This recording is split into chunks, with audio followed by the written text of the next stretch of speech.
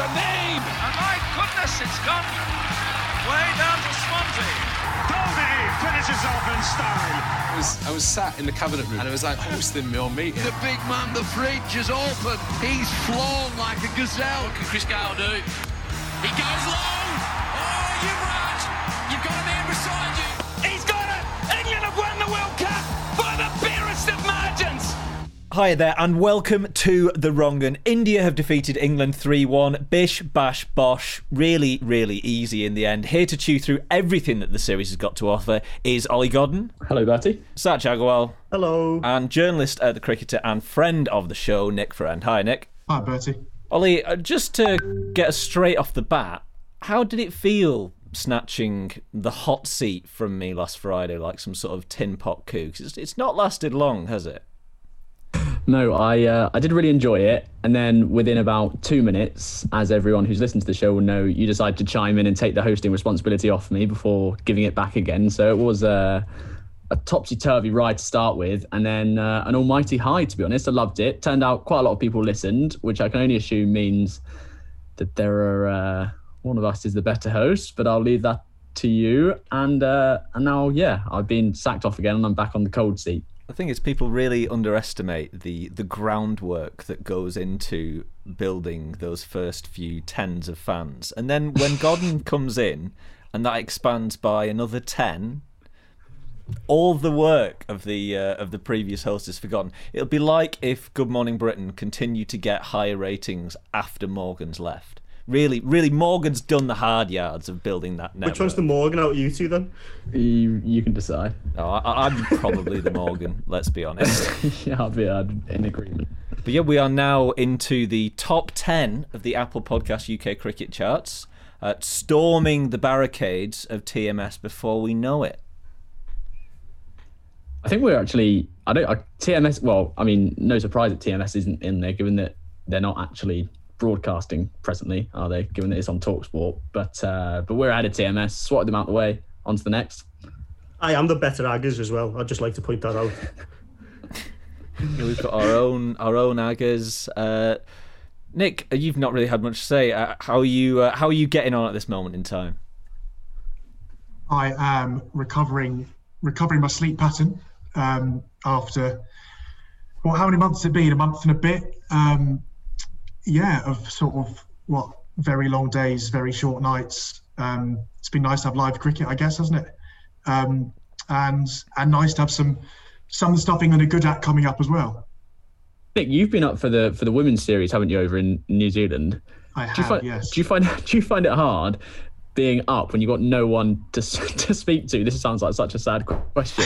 When you got no one, it's part of my enjoyment of watching the cricket is like bouncing my ideas or my thoughts off other people. When you're there in like the dead of night with Alex Hartley on BT Sport for company, how are you? Or are you just talking to yourself? Are you sending sort of messages to your laptop? I'm very wary of reading back what I've written at night during the day, if that makes sense. I'm always sorry. I know. I wish. I know it's fine, but I'm always a bit nervous. No, the women's series is great because Matt Smith was in charge as well, and I've sort of until this last couple of years on BT Sport, I've only ever seen Matt Smith in sort of a Champions League Robbie Earle environment kind of thing. It was always quite comforting, but also sort of felt like it was missing like prime Roy Mackay's Bayern Munich, if you know what I mean. It was.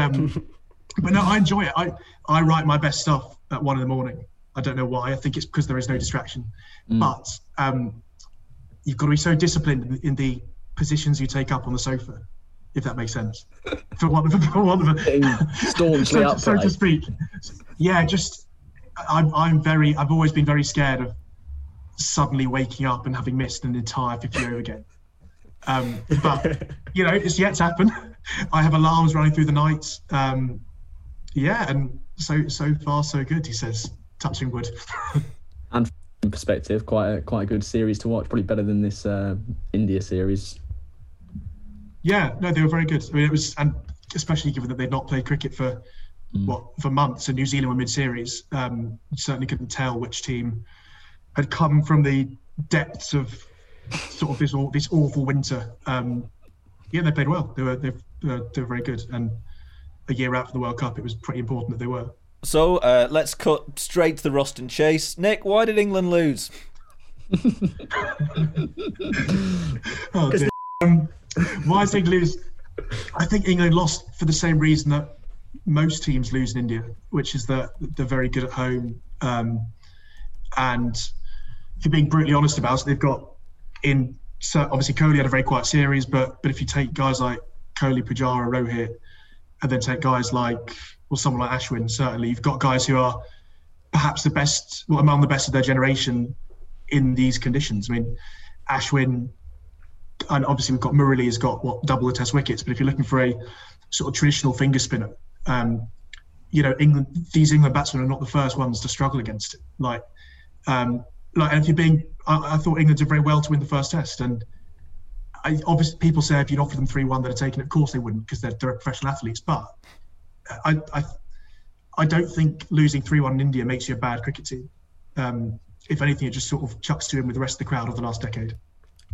I think personally, Nick, you could argue that 3-1 is almost an overachievement. You can't win half a Test, so winning one Test is a bit of an overachievement, and winning no Test probably could have been par for the course for England. I think the cynical part of me thinks if England hadn't won the first Test, you might have seen a more even series, because perhaps the surfaces for the remaining three might not have been quite so, let's say, result orientated. But I thought, if that is the case, I don't know if it is. If that is the case, it's a real sort of tip of the hat to the way that England played their cricket in the first Test. And I think it's very easy to forget. It's very easy to say this England team's lost its way, or this England team doesn't know how to bat, but actually, England under Silva would have been very big on 400 in the first innings, bat long, bat time. This isn't a team that's rocked up without a plan. It was a team that came with a plan that ultimately, in pretty alien conditions to a lot of these younger guys, just struggled to execute it in the end. But I think they're a team with a pretty decent idea of where they're going, as they showed in Sri Lanka. And what you touched on there, Nick, is something that Ben Jones from Crickviz talked about, is that England winning that first Test is probably just about the worst thing that could have happened for the narrative of the series. And certainly the way they won it as well. Take the mick for the first 2 days, almost getting to 600s, and then doing what they hadn't done in 2016, which was responding by bowling India out cheaply, or relatively cheaply. Yeah. It was England's, I think, and frankly, if you're an away team that rocks up against a home team in a 4-Test series, and you do that in the first Test, and the home team needs to win 3 games to qualify for the World Test Championship final, then of course you're going to anticipate what comes next. And I didn't have a particular problem with the pitches. I didn't think, and if I'm being brutally honest, percentage-wise, I think India was probably still favourites to win that series 3-1, even before a ball had been bowled in that second Test, because they've lost 2 games in a decade at home. They've not lost at home in a series since England did it last time. And if you think of what England's side was last time round and how good they were, that was arguably England's greatest ever Test side, wasn't it? And arguably one of the greatest ever Test achievements. And even then, they won 2-1 and had to play out their skins. Cook, Peterson, Panesar, Swan, Anderson, so many guys had, world-class series, and you win 2-1. It's bloody hard to win out there. And I think England did very well in the first Test, and perhaps did more like what we expected, even if it was sort of slightly extreme in the second, third and fourth.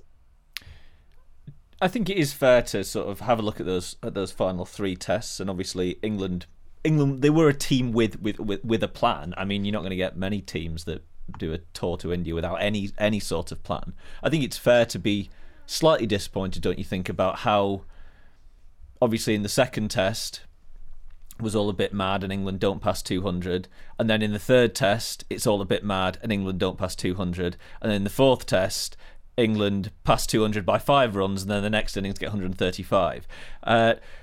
Where was the sort of dynamic lack of a process of learning from what was going wrong, do you think? And why do you guys reckon they consistently seem to hit the same hurdles going forward? I think you're right that you could certainly be. I think you've got. Yeah, that's right. I think you're right. You could be disappointed and understanding. I think that's my balance, rather than just. I certainly wouldn't say chuck the rest of the series away. Like as you say, there was never really much learning going on, and I think what disappointed me the most, especially given how a lot of these younger lads have played until this series, is that they kept on getting out the same way. Whereas so take Dom Sibley, for example.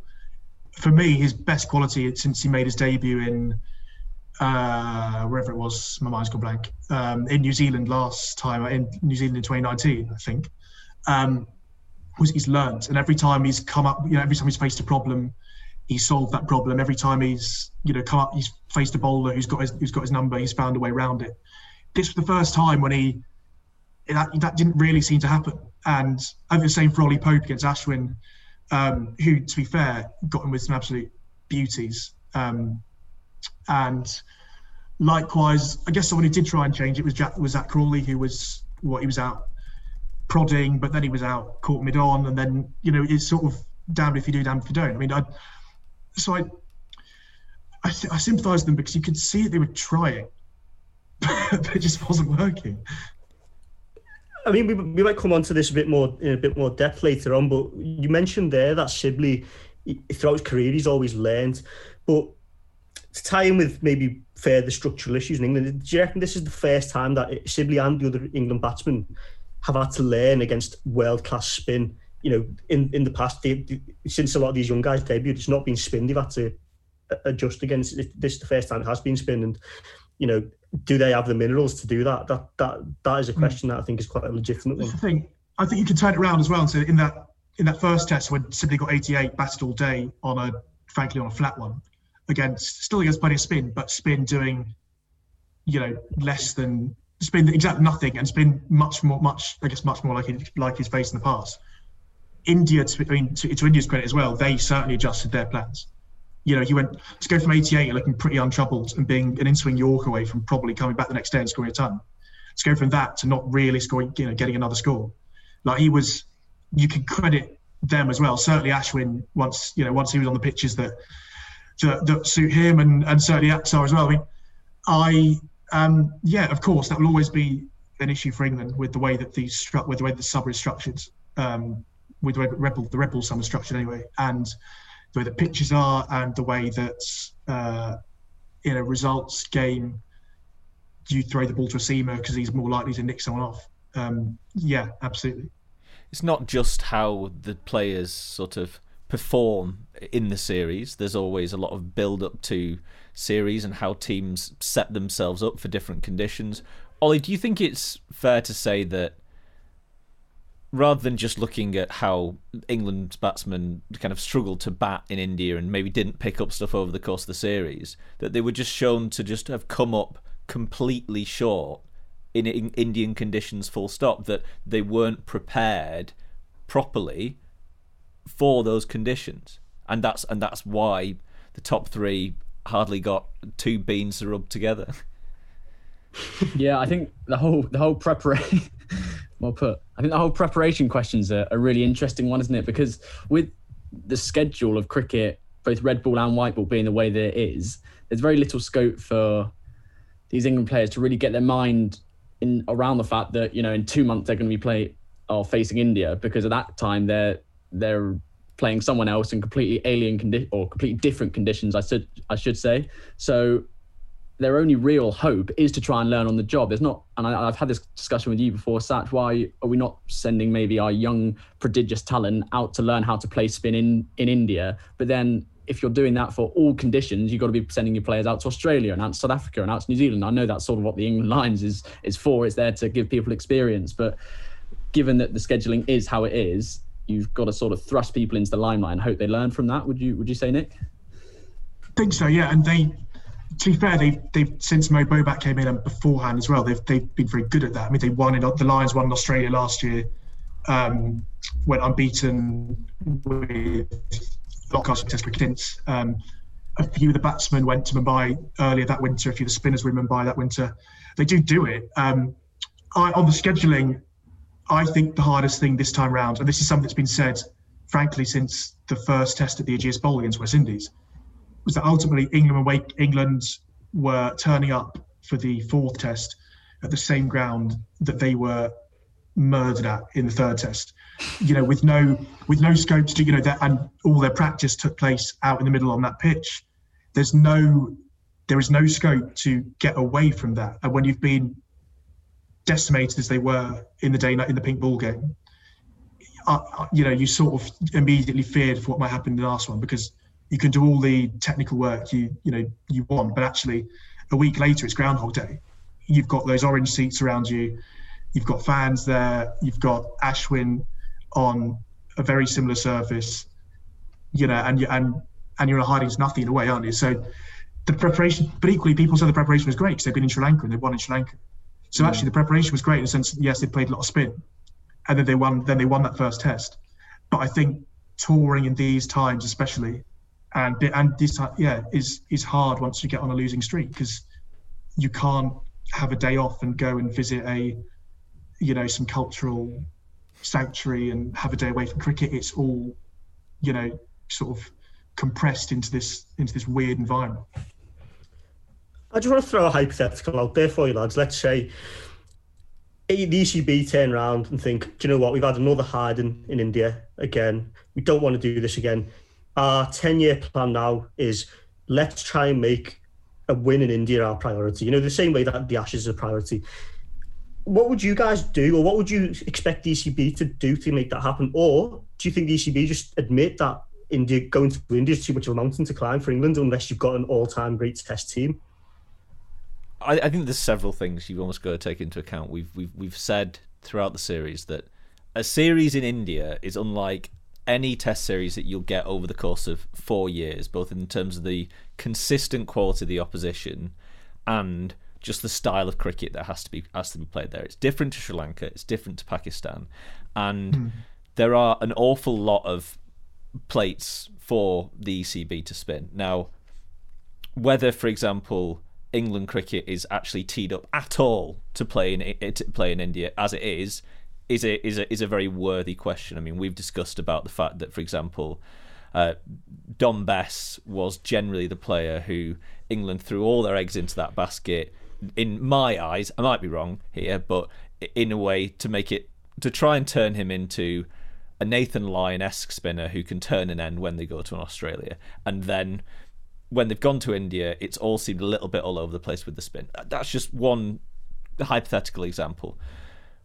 But there's so much that the ECB would have to do in order for it all to come together to win a series in India, or what are your preparation builds towards? Like you said, it's about players playing in India in first-class games, in Lions games. It's playing other players. Remember, for example, in the case of spin, you're going to have to play 2, maybe 3 spinners in India when really there's only ever going to be one general spinner spot in the England side, particularly when you play in England, but also when you play in Australia. There's so many different aspects that the ECB would have to bring together in order to get it all to work.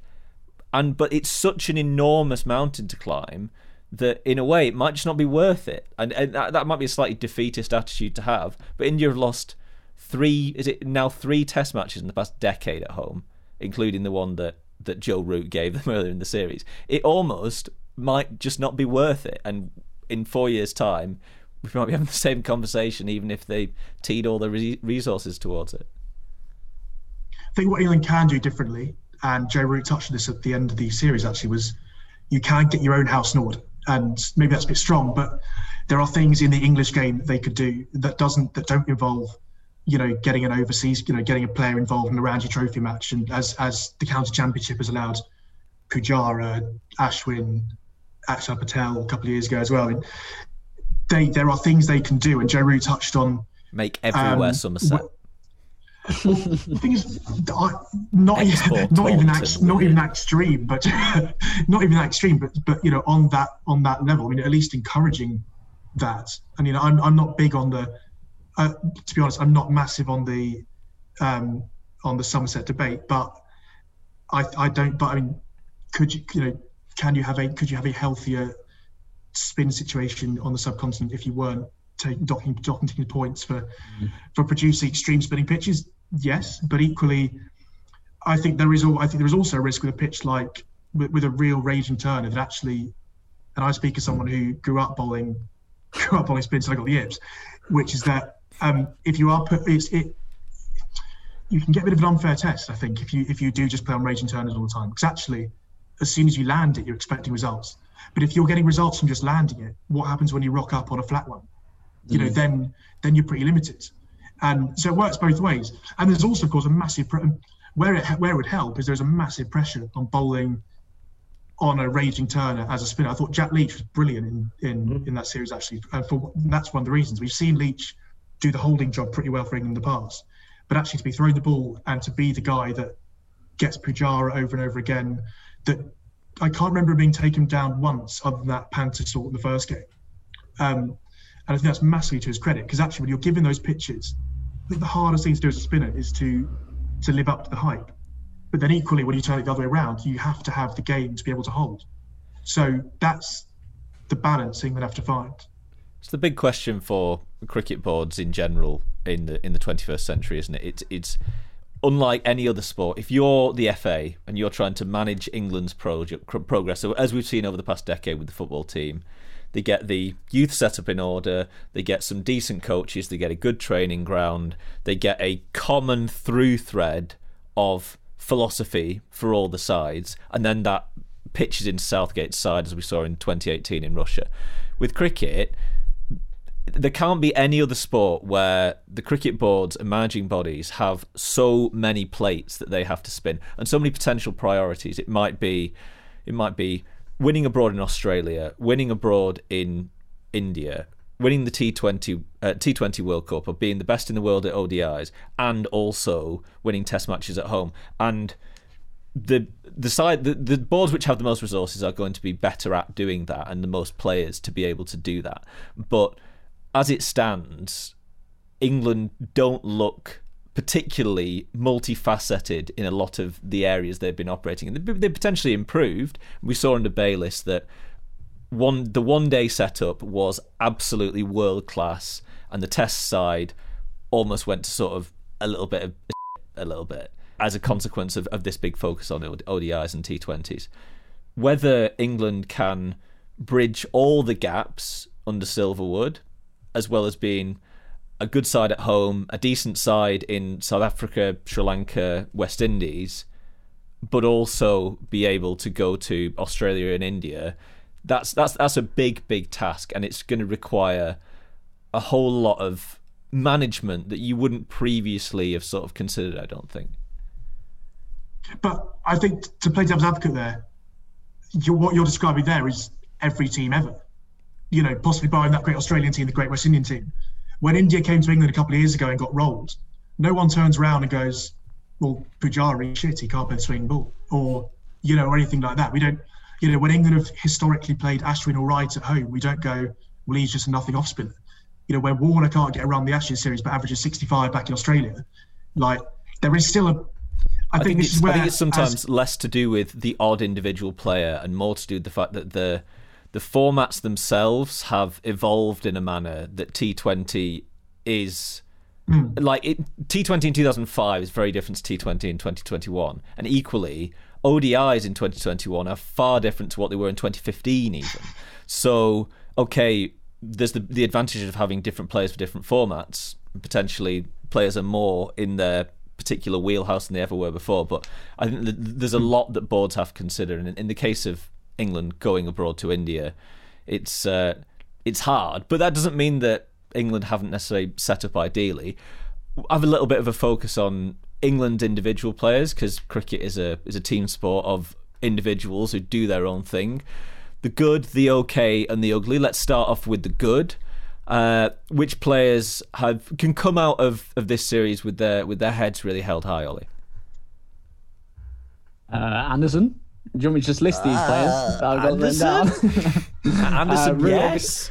I think out of the winter generally, I don't think you can differentiate too much from Sri Lanka and India. I think obviously Anderson proved his worth. I think Stokes and Root at different points, although Root had a disappointing last couple of tests, proved how good he is. Obvious statements. I think Dan Lawrence actually in that last test, I know Nick referenced Sibley being able to learn about his own game and sort of learn on the job. I thought Lawrence proved that he has a bit about him, I suppose, is the cliche that you'd use, and being able to adapt to the circumstances in front of him. And Folkes and Leach, I'd say, were the other two that really did perform quite well. Leach, as you say, as Nick said, playing that holding role in his previous series, and then proving that he can do it on a turning pitch when he needs to be a match winner. They're two very contrasting jobs really for a spinner, even though he's doing the same thing effectively. And Foakes obviously kept very, very well. He's a good keeper. I'd add on Lawrence that he was royally shafted at the start of the India series. A kid he's a very good player of spin. Very good player. You don't score the runs he scored at Chelmsford in the last couple of years without being a very good player of spin. Granted, he's not had to face Harmer, and he showed he was a very good player of spin on debut in Sri Lanka. To then be asked back at 3 against India, and I don't necessarily think Pope should have been asked to do it because I don't think Pope's number 3 either. But to ask Lawrence to do that job as someone who was pretty leg side dominant, pretty bottom hand dominant, potentially in the second ball of the match, with Bumrah running in, angling into a right hander anyway, was pretty brutal, and it's not what he signed up for. And it's not what he was told he was signing up for when they went to Sri Lanka. So I was really pleased that he got to go, not at 7, but I was pleased that he got to go in the middle order where he could come in and be very good against spin, which is the player he is. How much do you hear as well about how we've got to keep Pope at 6 because we're priming him for later on in his career because of the prospect that he is. And maybe later down the line for him, he can move to 3. Yet, you're going to throw Lawrence in at the deep end. It sort of stinks of hypocrisy a bit that you're going to, protect one of your prospects. And yeah, to an extent. I mean, I agree. I don't think Pope's a number 3. I don't think he will be a number 3. I think he's a very good middle order player. I think the Ian Bell comparison's a bit silly. I don't even maybe unpopular view. I don't even think their cover drive looks similar. Like, they're two very good. They're two very good players. Obviously, Bell's great, obviously, and Pope will be as well, and is already with his first class record. But I don't have much of a problem with. I really don't have much of a problem with Pope staying at 6. Yes, it wasn't ideal in the circumstance that they ended up with, but I struggle to see what long-term gain they'd have got out of putting him up there, because I personally think the reason they're batting him at 6 is because they see him as someone that's going to bat at number 5 or 6, which, while they've got Stokes at 5, is actually a pretty reasonable thing to do because they're keeping him back at 7, and then obviously unless you've got Joss, and then it sort of moves around a bit as well if Joss wants to bat in the top 5. But yeah, I mean, what clearly stood out was that they don't have a set number 3 right now. That was, I think, what became pretty evident. Well, they didn't seem to have a set anything, to be honest. I mean, it seemed to be very much the case that if you didn't lose both your openers, then you were going to lose the number 3. On the OK front, the ones which have sort of probably come out with no damage done. I mean, Broad only bowled 26 overs. Archer only about 30 in the series. It was sort of a bit of a pointless series for the two of them in some ways in the end. Crawley, 2 matches. He did manage to get a very useful 50 in one of those. I don't think he's had any real damage done, particularly given the fact that he was promoted to be an opener, and that's not where he's ultimately probably going to be. Into the sort of the ugly, as we've described it. I mean, I feel a bit. I don't quite like to describe Sibley, Burns, Pope, Bairstow, and Bess as the ugly lot, but they've not really come away with their stocks any higher. Probably a reasonable amount lower. Focusing on Bairstow, first of all, come back into the test side and scored a grand total of 28 runs, high score 28, 3 ducks. Where does he go from here in this England side? Because he seemed to have been really well geared up from the Sri Lanka series, but then he comes back in on paper one of England's best players of spin and falls at the first hurdle literally in 3 of those innings. Where does he go into the English summer? I mean, it can't have helped the fact that he was sent home when you're probably in the peak form. I think that comes into it, and that will obviously be a discussion that we can stew over in sort of selection and rotation factor. I think on a couple of occasions he was out in manners which I don't think covered him in glory, but weren't necessarily the wrong shots, i.e. when he swept, was he bowled sweeping, OBW sweeping? Got away with that one. He won that one on review, didn't he? That was the one that he reviewed. Well, and had he got out in that situation, then people would be, why are you sweeping it first shot? But I actually don't. Well, we know because we've seen Joe Root that sweeping's not a bad option against spin. There's something within me, and I can't really articulate it very well. And I think it is the fact that he can, on his day, which doesn't seem to come around very often, be a very good player and be a match winner. And I think you give those match winners, as Ben Jones has said in one of his articles, the greater sort of leniency as to their performances. So I don't think I necessarily come away saying he is definitely not in the test fold anymore, because he's got something to offer. And I think England contributed to his downfall, rightly or wrongly, with the whole rotation debate, by sending him home when he's in form to not play cricket for a month and then come back and play against India. To be honest, I think Johnny Bairstow's given a longer rope than he should be off the back of his white ball form, given the fact that he's an incredible white ball batsman, and he was a good test batsman. But I personally think from the outside looking in, that contributes a fair amount. I also, while we got Sibley, Burns and Crawley, I don't really see where he fits into the team, to be honest, because you'd have to think he's a number 3 now, would you say, Nick, with Pope, Stokes, Butler? If he's going to get in anywhere, would you say now that's his position, that he's got to make his own? I think number 3, yes and no. I mean, yes, I think you're right, but no, I can't see how Johnny Bairstow against a brand new ball at number 3 in England is a good idea. I mean, I do feel for him. There was Jonathan Lee wrote a good piece about it a couple of days ago, sort of documenting or highlighting the arrival of Butler under Ed Smith into that side as possibly sort of a sliding doors moment where Bairstow became the slightly expendable one, where Joss was either, playing as a specialist batter at 7 at times. Bairstow had the gloves, was pushed up to 5, 6, etc. Where actually he had a very good record as a keeper batter batting at 7.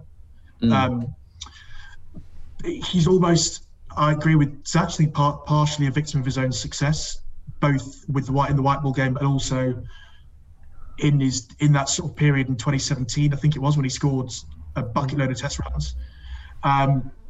But yeah, look, he's averaged 20 odd for a couple of years now, and I think you have to get to a point where you accept that you're one of the best players in the world as a white ball cricketer, and perhaps it's.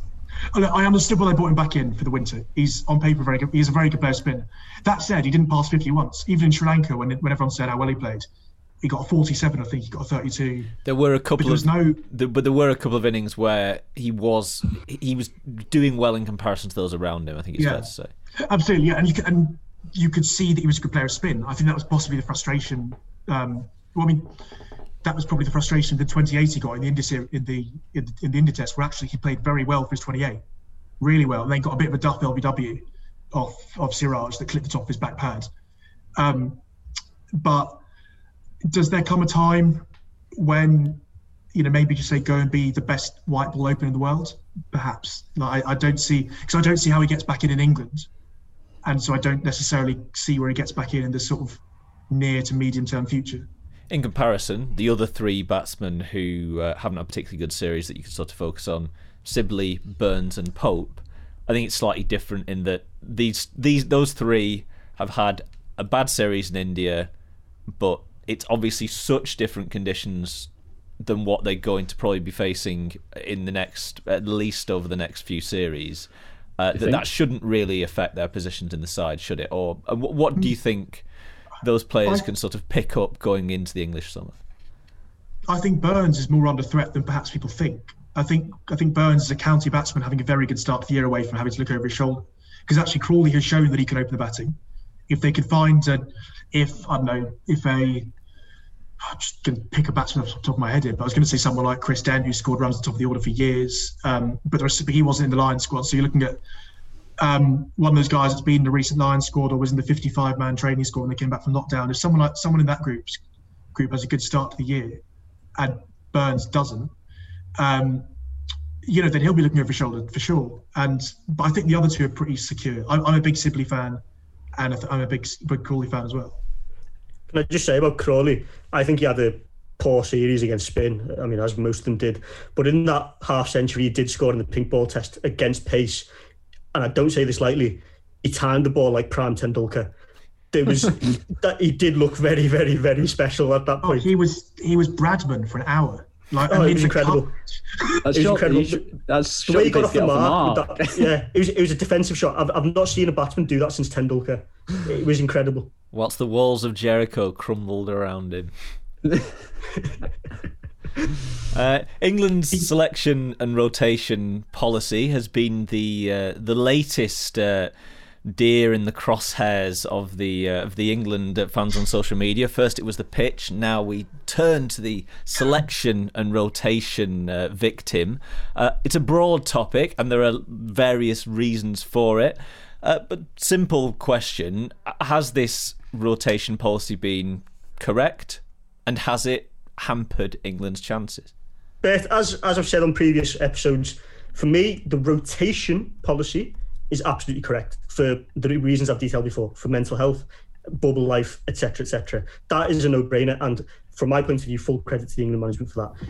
Now, selection is another matter. Within the rotation parameter constraints that you've got, how do you select? You can argue that they've not done that correctly. For me, a lot of it comes down to what is the England management and the England boards and the England coaching setups priorities this year. From an outsider looking in as an India fan, I can't figure out what England's priorities are this year. It's very opaque from my point of view. So, and what the priorities are ultimately then dictate how you select it within the constraints of a rotation policy. So I think a lot of the angst that's coming around the selection is more due to, from my point of view, more due to the fact that fans don't quite understand where the priorities lie. I think if the management had come out and been very clear that we're prioritising X, Y, Z this year and this is going to take a back seat, I think people would be a bit more okay about it. But because that's not been the case, everyone's just left in the lurch. Is it worth saying, when part of the reasoning for this selection and rotation policy is that England have multiple different players who are playing in different formats, would it be simplified for them if they weren't trying to play so many players in different formats? Obviously, Moeen had been out of the Test side for a long time, and he's one of the few spinning options that England had, so it sort of made sense for him to be involved. But the case of Bairstow, would it just make sense for them to be like T20 Cocoon? That's what he's doing this year, and try and less cover so many bases with different players and then having to rotate. Do you think? I think that's easier said than done, given the fact that some of England's best players across formats are their multi-format players. Bairstow, you can argue, you should have cocooned him as a white ball player. That's fine. But where'd you go with Stokes? Where'd you go with Archer? Where'd you go with Root to some extent? That's a more difficult question. How do you...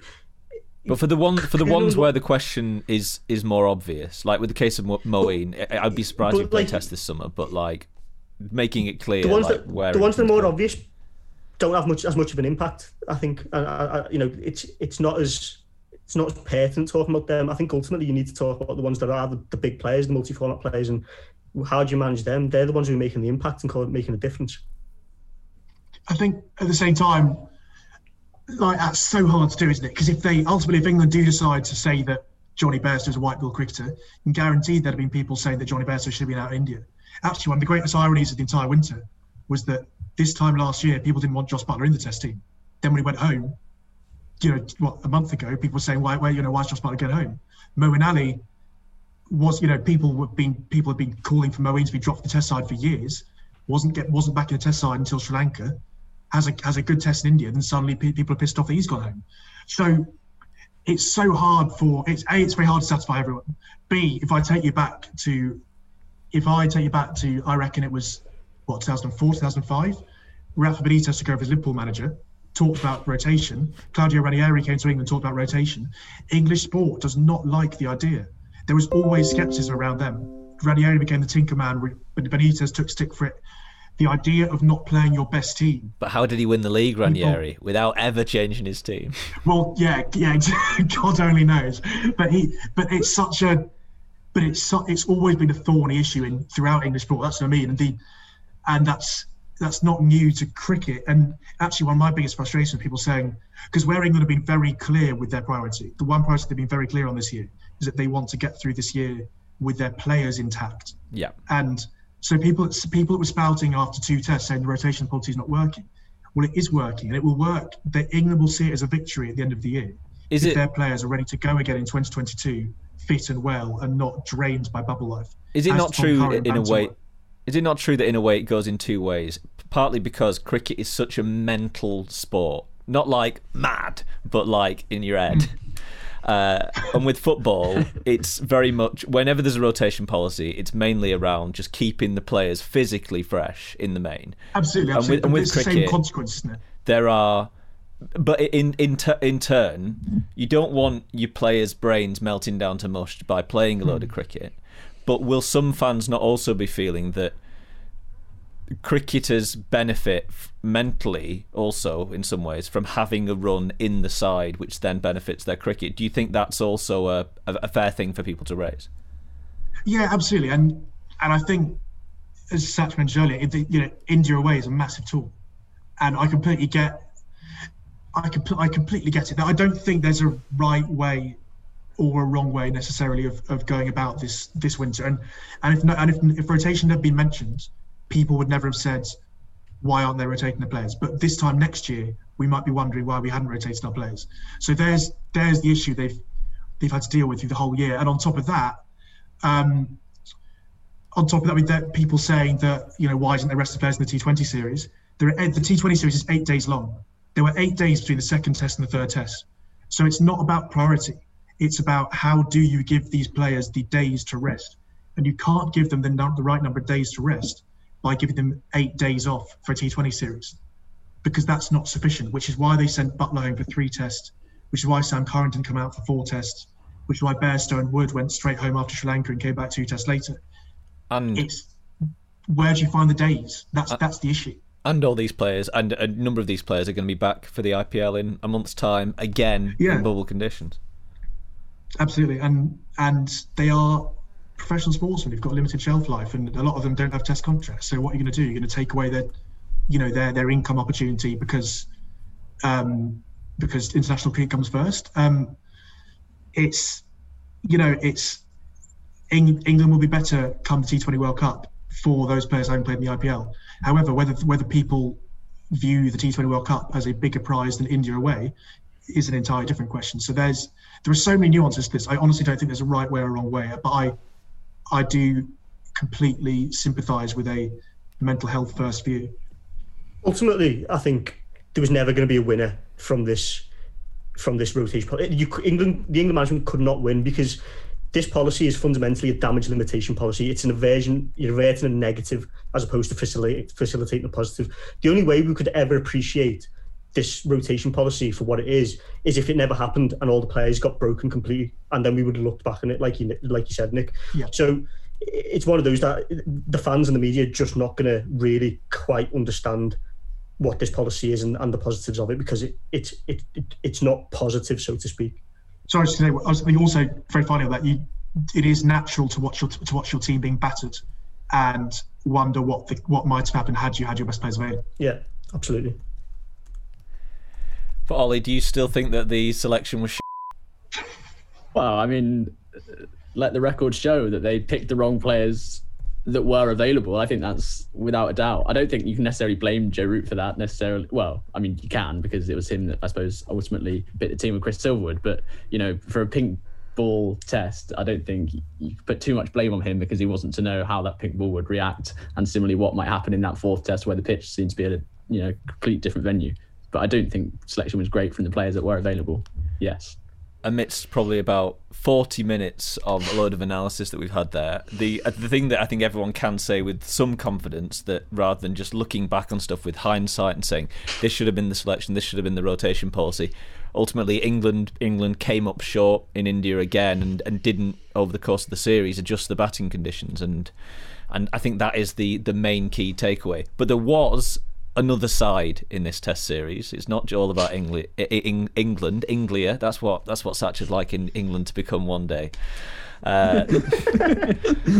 Anglia, just a load of fans running round, kind of cheering on Kohli whilst booing Joe Root. That's your socialist republic in a Liverpool dream, Satch. There was another side, India.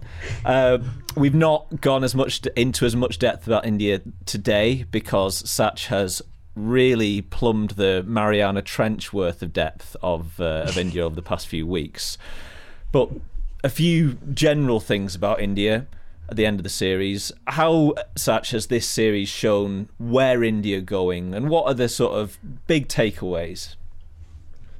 I think the big takeaway sort of leads nicely on from what you were saying and ties into England, is that regardless of who England rotated and selected in and out of the team, I don't think they would have won anyway. No matter what 11 you pick from the 70 million strong population that is the UK, I don't think they were going to win regardless. So, and that is testament to the fact that India are just really bloody good at home. I think the big takeaway for me is the fact that they've won fairly comprehensively. I know the scoreline on paper doesn't necessarily reflect some bits that England have done well, but fairly comprehensively. They've done that without the spine of their batting, 3-4-5, Pujara, Kohli and Rahane really turning up. So, that's a big three players to kind of lose input from. And Gill didn't really turn up either, so that's your 2-3-4-5. They've still won from contributions from Ashwin, who's potentially our greatest match winner in history. You've got Rishabh Pant, who's Rishabh does Rishabh. We've talked plenty about him. And Rohit has carried on his Bradman-esque ridiculous form at home. And you've got players like Axar, who's come in, proved that he's the modern day George Lohman with averages of about 11. And Washington Sundar, who was a net bowler who's decided to score runs for fun.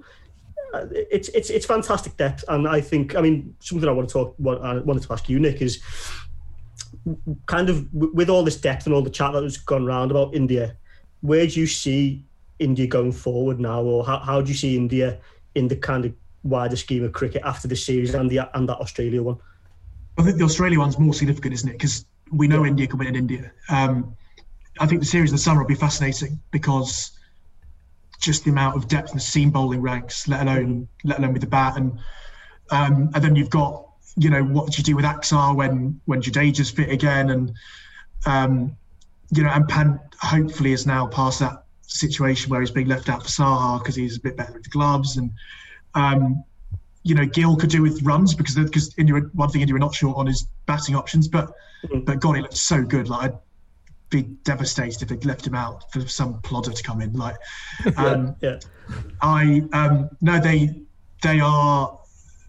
just look very well set to challenge just about everywhere they play in any conditions at the moment, don't they? I think similarly to the Australia series, the exciting thing and the sort of worrying thing for the rest of the countries in who will come across India in the future is that it's all these players which have come in and stepped into the breach when Kohli went back for his baby, when Rahane, Pujara and Kohli potentially haven't turned up in this series, when Jadeja's been out. It's all of these randomers that have stepped in to sort of suddenly fill that void that just shows that this is an India side which just isn't going away anytime soon. As you said, Sach, Washington, Siraj, Pant has sort of finally really cemented his spot as a test player. But it's those players just stepping into the breach and playing like seasoned test pros, and England couldn't deal with them. It was quite funny. I saw a quite funny tweet the other day from the Edges and Sledges cricket podcast on Twitter, and they put out 22 players as two separate Indian Test 11s. Probably your first choice and your second choice Indian Test 11.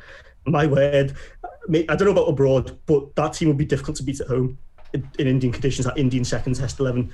Now, at the Test level at least, I think England have probably got this at the white ball level, but that level of depth at the Test level is probably unparalleled right now in the world. And it's and a lot of those lads are young as well, which is even scary because once your big guns who are in the 30s, like Jadeja, like Ashwin, like Kohli and Rahane and Pujara, once they go, you've got players who hopefully will come in, step in seamlessly. And we talked before as well about these lads aren't afraid. They've been through the IPL, they've been through high pressure situations. This ain't gonna faze them. Two aspects to India's summer before the T20 World Cup. First off is the World Test Championship final, which we found out today is going to be at that iconic venue for world cricket, the Ageas Bowl. How do India go about picking 11 for that? It's against New Zealand. The Hampshire Bowl, indeed. What players do they go for? That's the first issue at hand for them. They go for their standard first 11. I think Akshar Patel, despite the fact that he's had an incredible series, you don't drop Jadeja. I tell you what, though, Saj, it would have been a BCCI conspiracy if they suddenly decided to locate it to Taunton. And then Akshar suddenly popping up. I tell you what, then we've got Akshar, Jadeja and Ashwin playing, and nobody's beating us there. No, I mean, well, to be fair, we don't even know if Jadeja might play. That's not even a given, depending on the pitch. He's more likely at the Rose Bowl than he is at Lord's. But I think Jadeja comes back in if we play two spinners. Akshar gets dropped. Washington gets dropped. As much as I love the lad, he gets dropped. I think Shami comes back in. As much as Siraj has looked good, I think Shami comes back in for him. You go for a pace attack of Bumrah, Shami and Ishant. And then the baton picks itself. I think Rohit, he's in. Despite his frailties abroad, he's still probably he walks in, really. Like Nick said, I think Gill will be given a chance. I'd be sad if he wasn't given a chance in that one-off test, because he just looks so good. And you've got Pujara, Kohli, Rahane, that's standard pants in at 6. And yeah, if you go 5-bowler strategy, then 7, 8, 9, 10, 11 we've discussed. And I think that's probably India's top 11. Later this week, the T20 series will be back for all the fun stuff, because Ollie's looking really sad on the Zoom that he's just had to sit here talking about Test cricket for an hour. Really, what he wants is the 100 and the 120. That's what he's here for. We'll be back to a little bit more fun stuff come Friday. Where do we see the T20 series going? All to England? All to India? Ollie? I think England will really fancy themselves, especially with no Bumrah. They're very good. It's weird. It still feels odd as an England supporter to really back your cricket team, doesn't it? But they're very, very good, and a lot of them, they've all played in India. Well, the vast majority anyway. I'd back them. OG. Yeah, I completely agree. I think I don't usually get that geared up for a limited over series, because I suppose it's all geared towards World Cups and Champions Trophies or whatever. But this is going to be a just very exciting white ball series. I think in India, I'd say the two best limited over sides in the world going against each other. I agree, England will fancy themselves. Hell of a series. And I think what sets England apart, just briefly there, Beth, I think what sets England apart from the India team really is that mentality of that Bayliss template. I think India probably could have the players to challenge England if they decided to pick them in the right way, but England's white ball mentality is just much better than India's, and I think England are definitely favourites in my eyes for this series, which is weird to say. The real problem for India is that the Indian players aren't weaned on the blast from a young age. Just think about how good they'd be if they were on the decks at Gloucestershire, Northampton, kind of playing in front of 4,000 potentially, rather than the 50,000 you might get at Bengaluru. You haven't got that carrot of 100 contract dangling in front of them, have they? That's the problem. No. Too much pressure. They need their sort of confidence to be massaged so they can do it on the big stage. Massaged by a string of runnable 10s in the blast, where there isn't quite the same pressure for places. But we've also got the IPL coming up. It's a busy summer of cricket, and we'll be here with you for the all of it. And I think that's all we've got time for today, guys. Nick, thank you so much for joining us and carving an hour out of your schedule. I hope that your body clock is gradually righting itself, because this one-day series is a lot more friendly to the English viewer's sleeping pattern. It is indeed. No, thank you very much for having me. I've really enjoyed it. I hope I've said something of some use at some point. Oh, you won't see the edit, fantastic, Nick. You won't see how much is cut down ruthlessly. I was going to say, this is my only speaking part. Bad analysis, disagrees with me. Cut More disagreement, I'll cut that. Massage says Mark anything nice about India, keep cut that. Anyway, we'll be back later in the week with the first T20 from India. Until then, I hope you have a nice time. Bye. See ya. Bye. I hope you have a nice time. I hope you have a nice time. Strange way of signing off.